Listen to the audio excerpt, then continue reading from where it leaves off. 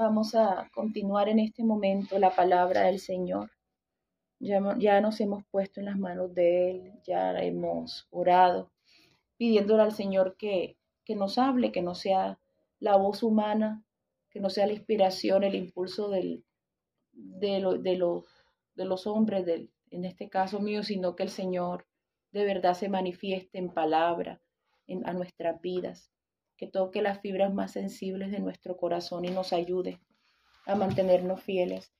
Hoy vamos a continuar nuestro tema de escuela bíblica, Haya, lumbreras. ¿Qué hablamos? ¿Cuál fue el último tema que dimos? ¿Quién se acuerda? Las estrellas. Las estrellas. No, hubo otro después de las estrellas. Como Dios usa los astros. Exacto, como Dios usa el milagro en el tiempo. Milagro en el tiempo a través de los astros. Eso fue el último tema que estuvimos dando. Bueno, ahora le vamos a dar continuidad, pero hoy vamos a hablar de las estaciones. Porque las lumbreras también son las que se encargan de que haya estaciones en la tierra. Entonces vamos a leer dos pasajes bíblicos. Vamos a leer Génesis 1, capítulo 1, sí, verso 14. Dijo luego Dios, vamos a leer en el nombre de Jesús. Dijo luego Dios, haya lumbreras en la expansión de los cielos para separar el día de la noche y sirvan de señales para las estaciones, para días y años. ¿Sí? Van a ser señal para estaciones y para días y años. Bueno, ahora vamos a leer otro pasaje en el Salmo. Es curioso. En la versión Reina Valera, la única parte donde dice estaciones es en Génesis capítulo 1, verso 14. Después quedan mencionando la sementera, el invierno y el verano. Y se concentran en el invierno y el verano. Entonces vamos ahorita, esas son las estaciones que más menciona la Biblia. Vamos a leer en Salmos capítulo 74, el verso 17. 74, 17.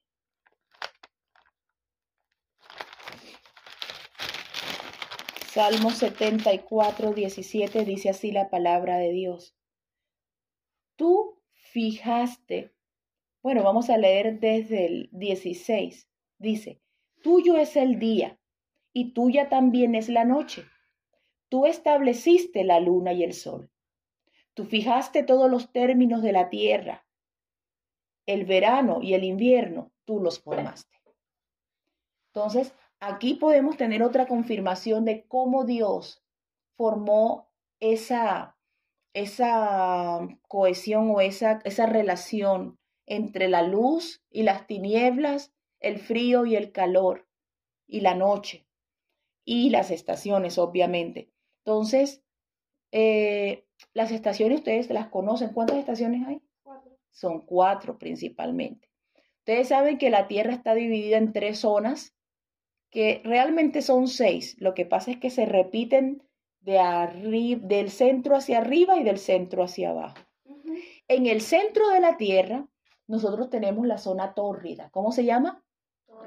Tórrida. Tropical. Sí, también se le llama así. Entonces, ahí se dan los climas tropicales en la zona tórrida. Luego, tú subes 30, desde la mitad, 30 grados hacia arriba, hasta de la mitad a 30 grados hacia abajo, esa es la zona tórrida. De los 30 a los 60 está la zona templada. ¿Cómo se llama? Templada. La zona templada. En esa zona, ustedes saben que la Tierra, ella no gira derecha, sino que ella gira un poco torcidita y su eje de rotación la lleva así. Por lo tanto, la luz del sol y los movimientos que ella hace alrededor del sol hacen que no todo el tiempo la temperatura en la zona templada sea la misma. Y es increíble ver cómo el mismo árbol puede cambiar en las 4 estaciones. Primavera. Por ejemplo, nosotros podemos empezar por Vamos a empezar por el verano. Sí. Hoy vamos a empezar por el verano. Está el árbol lleno de frutos, todo bonito, verdecito, lleno de hojas, ¿cierto? Y ese verano pues atrae a la gente sale de paseo, algunos van a playa, van a campamentos. En algunos países hablan de las vacaciones de verano, que son de varias semanas, son unas semanas larguitas en Estados Unidos, y hablan de esos lugares y hay mucho fruto en esos tiempos. Es tiempo de estar afuera, de interactuar, de salir, de conversar. O sea, esas estaciones producen un cambio, inclusive en el comportamiento de los hombres. Y sin las lumbreras eso no se pudiera hacer. 3 meses después de que llegó el verano, los árboles comienzan a cambiar. Los árboles comienzan a no producir más fruto y las hojas empiezan a caerse. Algunos árboles de verano empiezan las hojas a ponerse de color. ¿De qué color se ponen? Naranja, amarillas, rojas, marrón. Y las hojas comienzan a caerse. Y es como una señal de decaimiento. Y de repente, en 3 meses más, llega una muerte definitiva. Pero es muerte y no es muerte. Muerte porque empieza a llegar una baja de temperatura.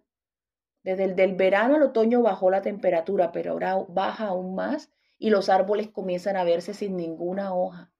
Y en algunos lugares cae nieve y todo se ve muerto. Y es una temperatura que no deja a la gente hablar, no deja conversar de a mucho, la gente solo quiere calentarse. Es muy fácil morir en el invierno. Siempre en países de Europa tienen que estar pendientes que la gente cuando está borracha no se quede afuera en las esquinas porque al día siguiente aparece congelado. Ese es un ejemplo. Tienes que protegerte bien, protegerte con un gorro tus oídos porque como se te salga la oreja o se te salga parte del cabello y se moje, se te parte. Se te cristaliza y se parte. Las orejas se pueden romper, uno tiene que cuidarse. A veces uno puede encontrar videos de personas que dicen lo que tienes que hacer en Siberia para no morir. Porque ya después de la zona templada ya vienen otros países donde el frío es intenso. Pero en esa zona templada, ahí se da una temperatura bastante inhóspita o durante 3 meses. Y cuando llega la muerte, después de aparentemente que todos los animales no duermen, hibernan, quedan como medio muertos, como paralizados, las mariposas quedan así 3 meses sin salir, ahí, esperando, hasta que den otra orden de vida, que es otro cambio, y es el cambio ¿a qué estación? Primavera. Entonces, ¿qué le pasa a los árboles? Los árboles secos, que de verdad uno todavía los ve y dice, ¿está seco o está muerto? ¿Hay que cortarlo o no? No, espérate que pase el invierno a ver si algo pasa. ¿Y qué es lo primero que producen esos árboles cuando ya cambió a la primavera? Flores, unas bolitas de colores y unas flores. Y entonces en el medio de la muerte empiezan las flores a darle vida a los árboles y los árboles se ven de colores de acuerdo a sus flores, de acuerdo a cómo sean creados, al género que tengan. Y de esa manera el ciclo dura 3 meses, los animalitos salen a poner sus huevos, los animales, los mamíferos también a tener sus crías, todo el mundo feliz, las abejitas polinizando las flores. Toda la vegetación comienza a vivir. Se preguntarán por qué uso el orden de empezar primero por el verano. Sí, debía empezar de pronto por ese momento. Ese momento de las estaciones es muy comparado al momento de la iglesia. En la historia de la iglesia, Ustedes saben que nosotros hemos aprendido muchas cosas de cómo la iglesia ha vivido y ha soportado persecuciones durante mucho tiempo, mucho tiempo. Entonces, así como hay estaciones, la iglesia ha tenido estaciones en su tiempo. Imagínense un tiempo de avivamiento para la iglesia, una primavera para la iglesia. ¿Saben cuándo fue? El día de Pentecostés. Cuando estaban ahí unánimes, juntos, el Señor acababa de moría, resucitó. Cuando resucitó, se quedó con ellos y ahora asciende a los cielos. Pero a ellos no les gusta el hecho de verlo irse. Y otro momento de dolor. Tú sabes que haber conocido a Dios y ahora verlo ascender a los cielos y ver que ahora te quedaste solo, aparentemente. Menos mal que Él les dijo antes, no os dejaré huérfanos, vendré a vosotros, quédense en Jerusalén. Y cuando llegue ese momento, allá van a recibir la promesa del Padre, el Espíritu Santo. Quédense, que van a ser llenos del Espíritu Santo dentro de no muchos días. Y así cuando se oscurecen las cosas, cuando parece un sueño, imagínense la mente de los discípulos, parece un sueño, ahí estaba con nosotros, lo vimos morir, lo vimos ser torturado seriamente, lo vimos resucitar, habló con nosotros, se manifestó, nos encomendó a la gente, nos encomendó la iglesia que la apacentáramos, pero ahora se va, ya no lo vamos a ver quién sabe por cuánto tiempo. Estuvo aquí, el Dios de la gloria estuvo aquí. ¿En qué tiempo de estación creen que estaba Israel cuando llegó Jesús? ¿Qué se imaginan ustedes? En invierno. ¿Qué representa el invierno? Que no había vida, no había esperanza. El frío era intenso, la temperatura era fuerte. Y de pronto llega el Señor y se va. Y ahora se va. ¿Y ahora qué vamos a hacer? Y de repente, 10 días después, dice que estaban juntos, estaban cantándole a Dios en el aposento alto. Cuando de repente sintieron un viento. ¿Qué es el espíritu? Un soplo. Sintieron el soplo de Dios sobre ellos. Un viento sacudió la casa y aparecieron lenguas de fuego. Ya no iban a ver más el rostro del Señor, quién sabe por cuánto, pero ahora veían fuego, fuego que llegaba sobre sus cabezas y que no los quemaba, fuego del cielo, fuego que limpia. El fuego en la tierra consume, pero el fuego de los cielos purifica y limpia el corazón. ¿Por qué? Porque ese fuego se lleva lo que a Dios no le agrada que esté en el alma nuestra y nos deja servirle con limpieza, con integridad. Cuando llega ese fuego, ellos no sabían cómo se iba a manifestar, ellos estaban sentados en sala de espera y de repente empiezan a hablar en otros idiomas, precisamente cuando los demás que hablaban otros idiomas alrededor del mundo estaban ahí. Eran los planes de Dios. ¿Cómo se llamaba la fiesta? Pentecostés. ¿Y qué celebraban ese día? La entrega de la ley. Dios le dio la ley del Espíritu, no en tablas de piedra. Se cumplía la profecía de Jeremías. ¿Qué dice esa profecía? ¿Quién se acuerda? Y pondré mi ley no en tablas de piedra, sino ¿dónde? En el corazón. En el corazón de los hombres. ¿Y cómo la dejó él? Y en los postreros días derramaré de mi espíritu sobre toda carne. Y los jóvenes profetizarán, los ancianos soñarán sueños, los ancianos soñarán sueños, los jóvenes verán visiones. Sobre los esclavos me derramaré yo. Y comienza esa iglesia a florecer, a florecer, a florecer, a florecer. Y de pronto comenzó a dar ese momento, ese periodo de florecimiento y con el tiempo pasó y empezó a dar fruto que todo el mundo podía comer y todo el mundo podía disfrutar. Y de pronto empezó a propagarse el evangelio en medio de persecuciones, pero se propagaba y la gente lo creía. Y del evangelio vivían. Dicen que vendían sus propiedades y intercambiaban todo lo que tenían. Y así se iban manteniendo. No era una estrategia económica, era que Dios los estaba sacando aparte de lo que es el sistema del comercio. Porque el comercio no te deja tener amigos.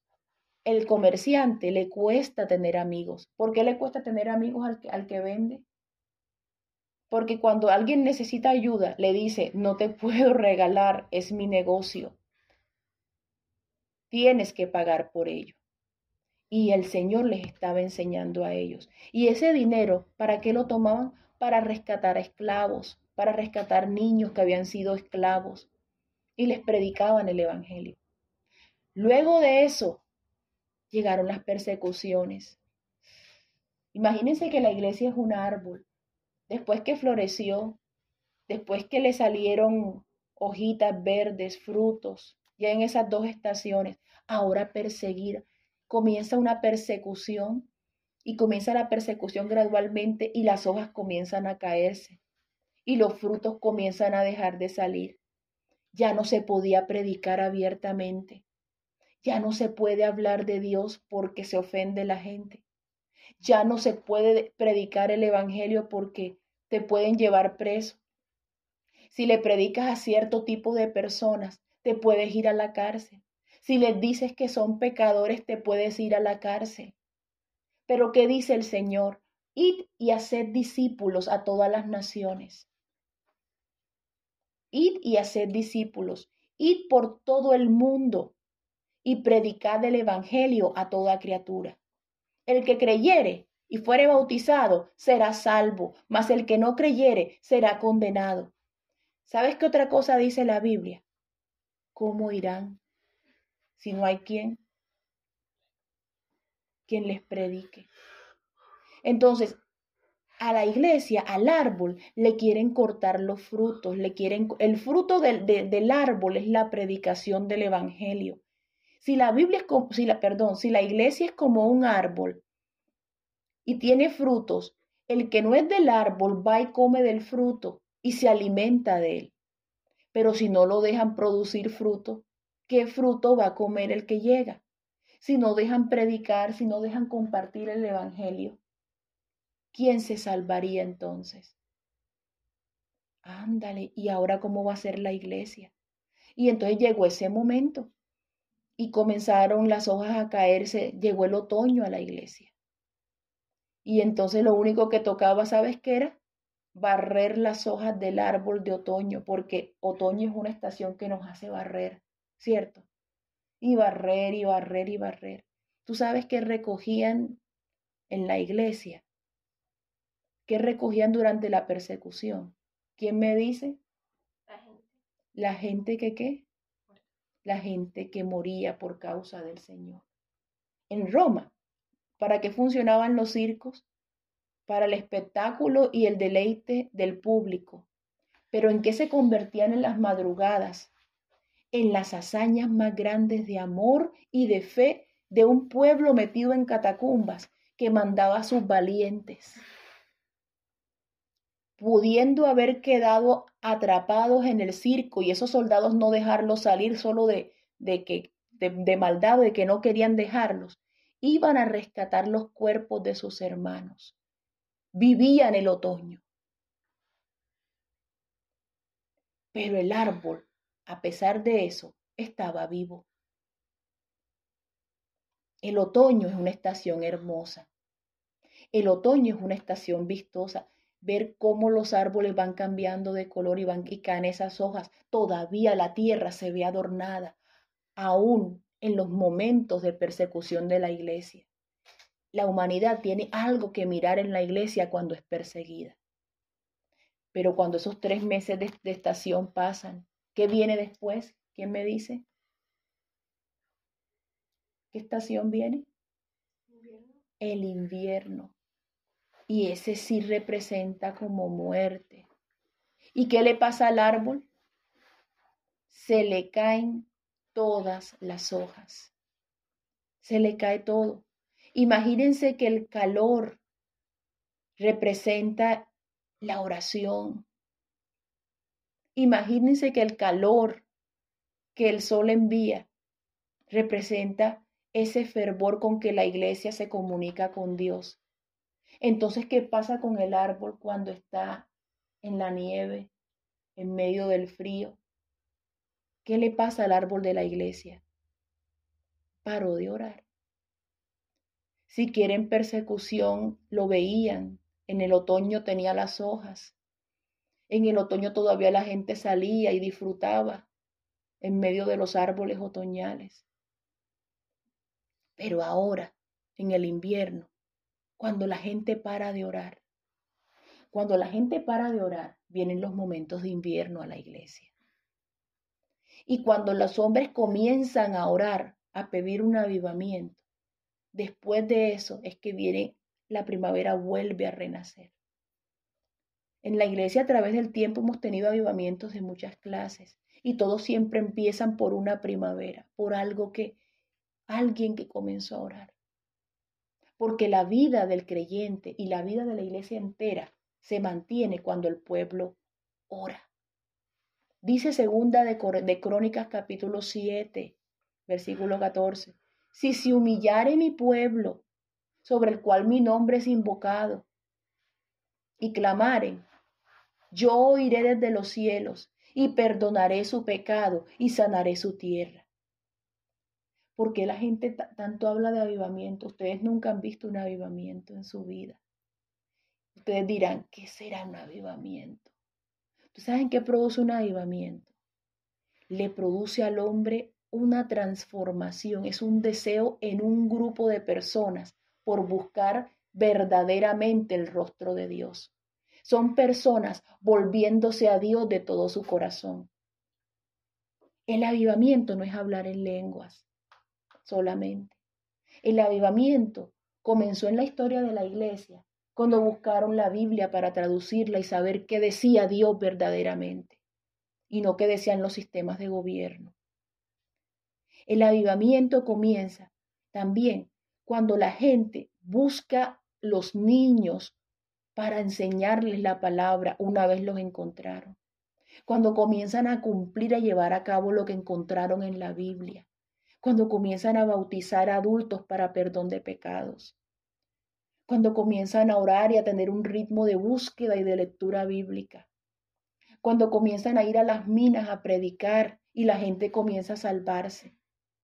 Cuando el Espíritu Santo se derrama con poder y gran gloria, que los cuaqueros comienzan a rescatar esclavos. Eso fue un avivamiento. ¿Qué es un avivamiento? Un movimiento del Espíritu Santo de Dios en una comunidad, en un grupo, llevándolos a todos a hacer lo mismo.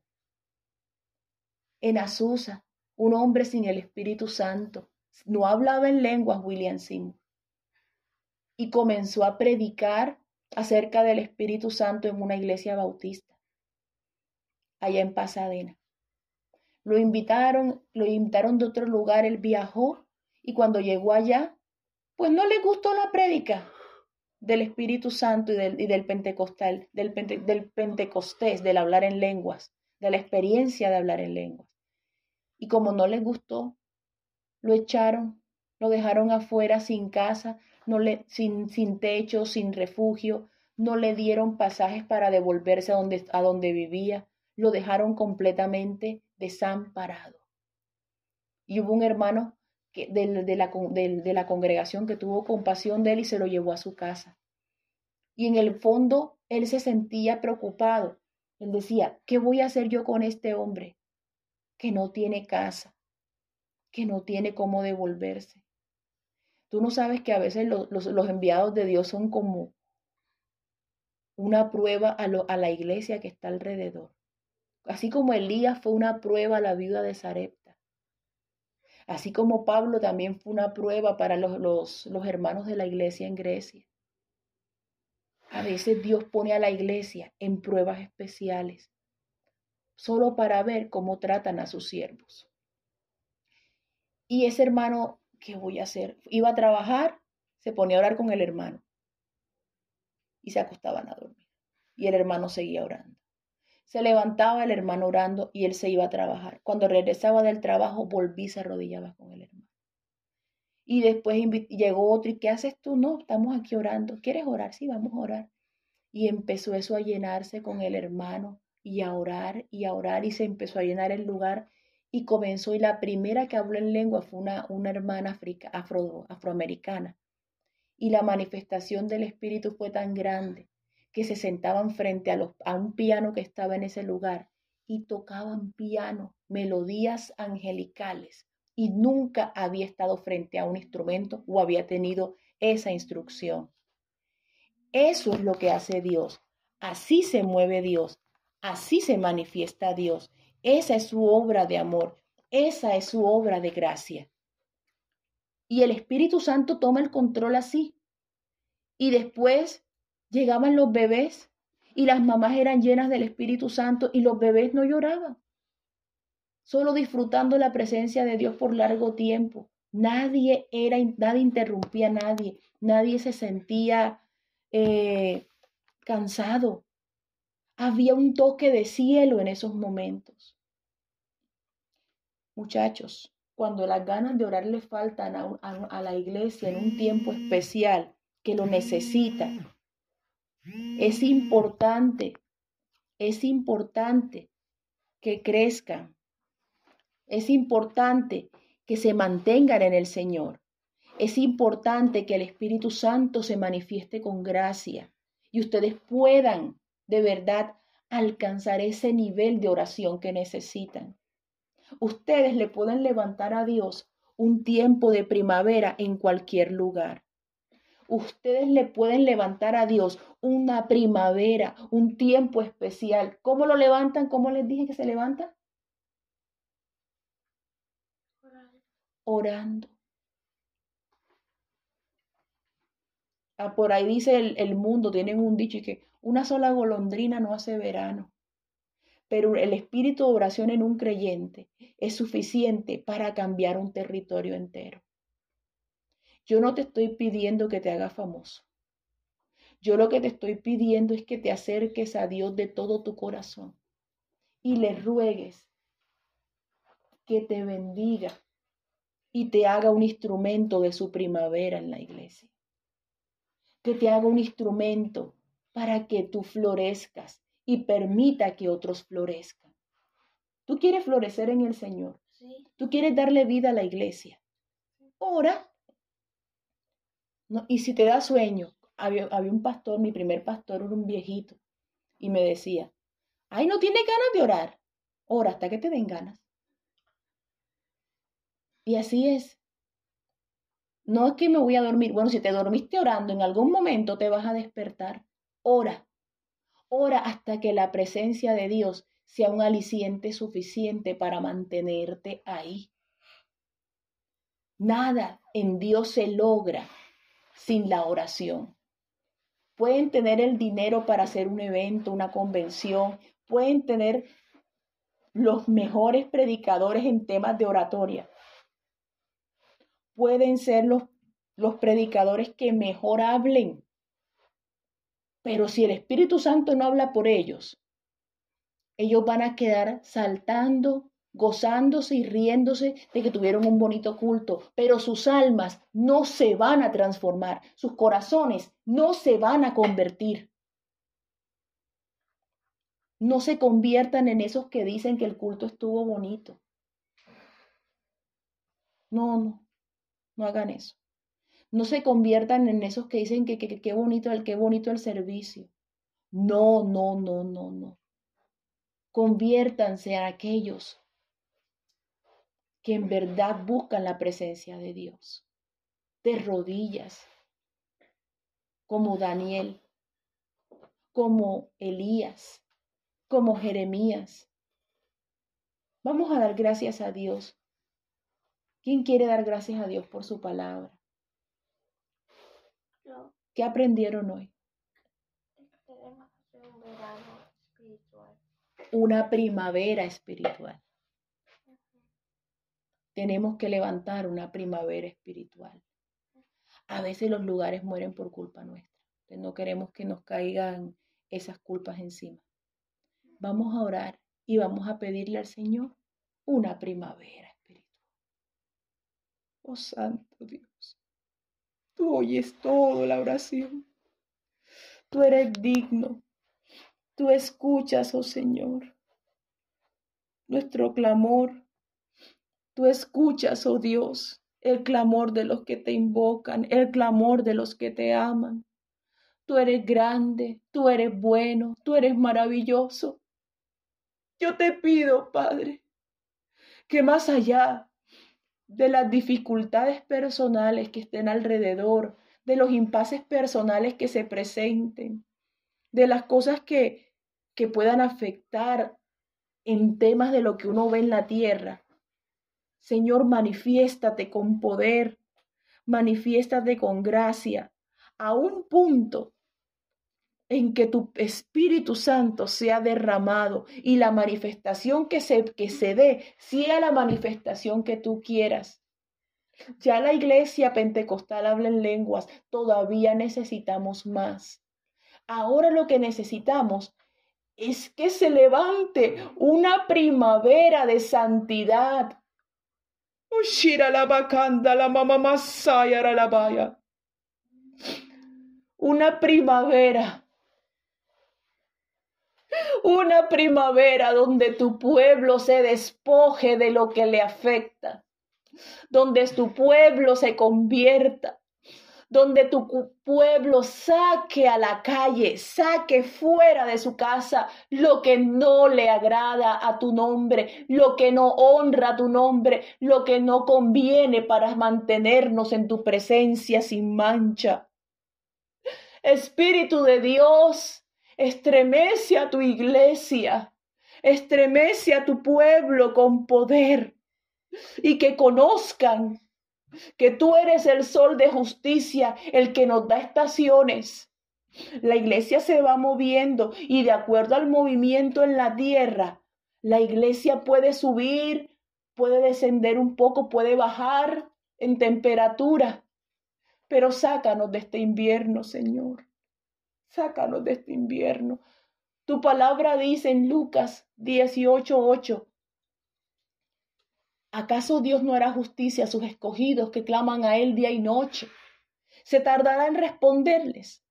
Os digo que pronto les hará justicia. Pero cuando venga el Hijo del Hombre, hallará fe en la tierra. Oh Señor, alguien estará orando. Derrama espíritu de oración, pero un espíritu de oración y de oración correcta. No de una oración por fama o por rimbombancia, no. Una oración en la cual el pueblo de Dios se humille, así como lo dice Salomón. Si se humillare mi pueblo, como lo dices tú a través de Salomón, si se humillare mi pueblo sobre el cual mi nombre es invocado, en nosotros ha sido invocado tu nombre. Danos la oportunidad y el honor de humillarnos delante de ti con firmeza y grandeza. Otro no nos va a dar la fuerza. Las fuerzas del mundo nos quieren debilitar para que tu nombre no sea pronunciado. Hoy estamos aquí, Señor, en tu templo, en tu santuario, en el lugar de tu morada, Señor. Oh, derrama de tu espíritu de una manera preciosa. Oh, derrama de ese poder grande, Señor, con el que bendices las naciones, con el que las naciones son sustentadas a través de lo que tú entregas a la iglesia. Entrega espíritu de oración y que la gente se transforme de su mal camino, te lo pedimos. Manifiéstate con fervor, con gracia, con bondad y gran poder en medio de tus santos. Bendito y alabado sea tu nombre. Te exaltamos por ser quien eres y por lo que has hecho, Dios maravilloso. A ti y solo a ti sea el honor y la gloria, Espíritu Santo. En tu maravilloso nombre oramos, oh Dios. Gracias a ti, mi Cristo. Aleluya, aleluya. Santo eres. Amén y amén.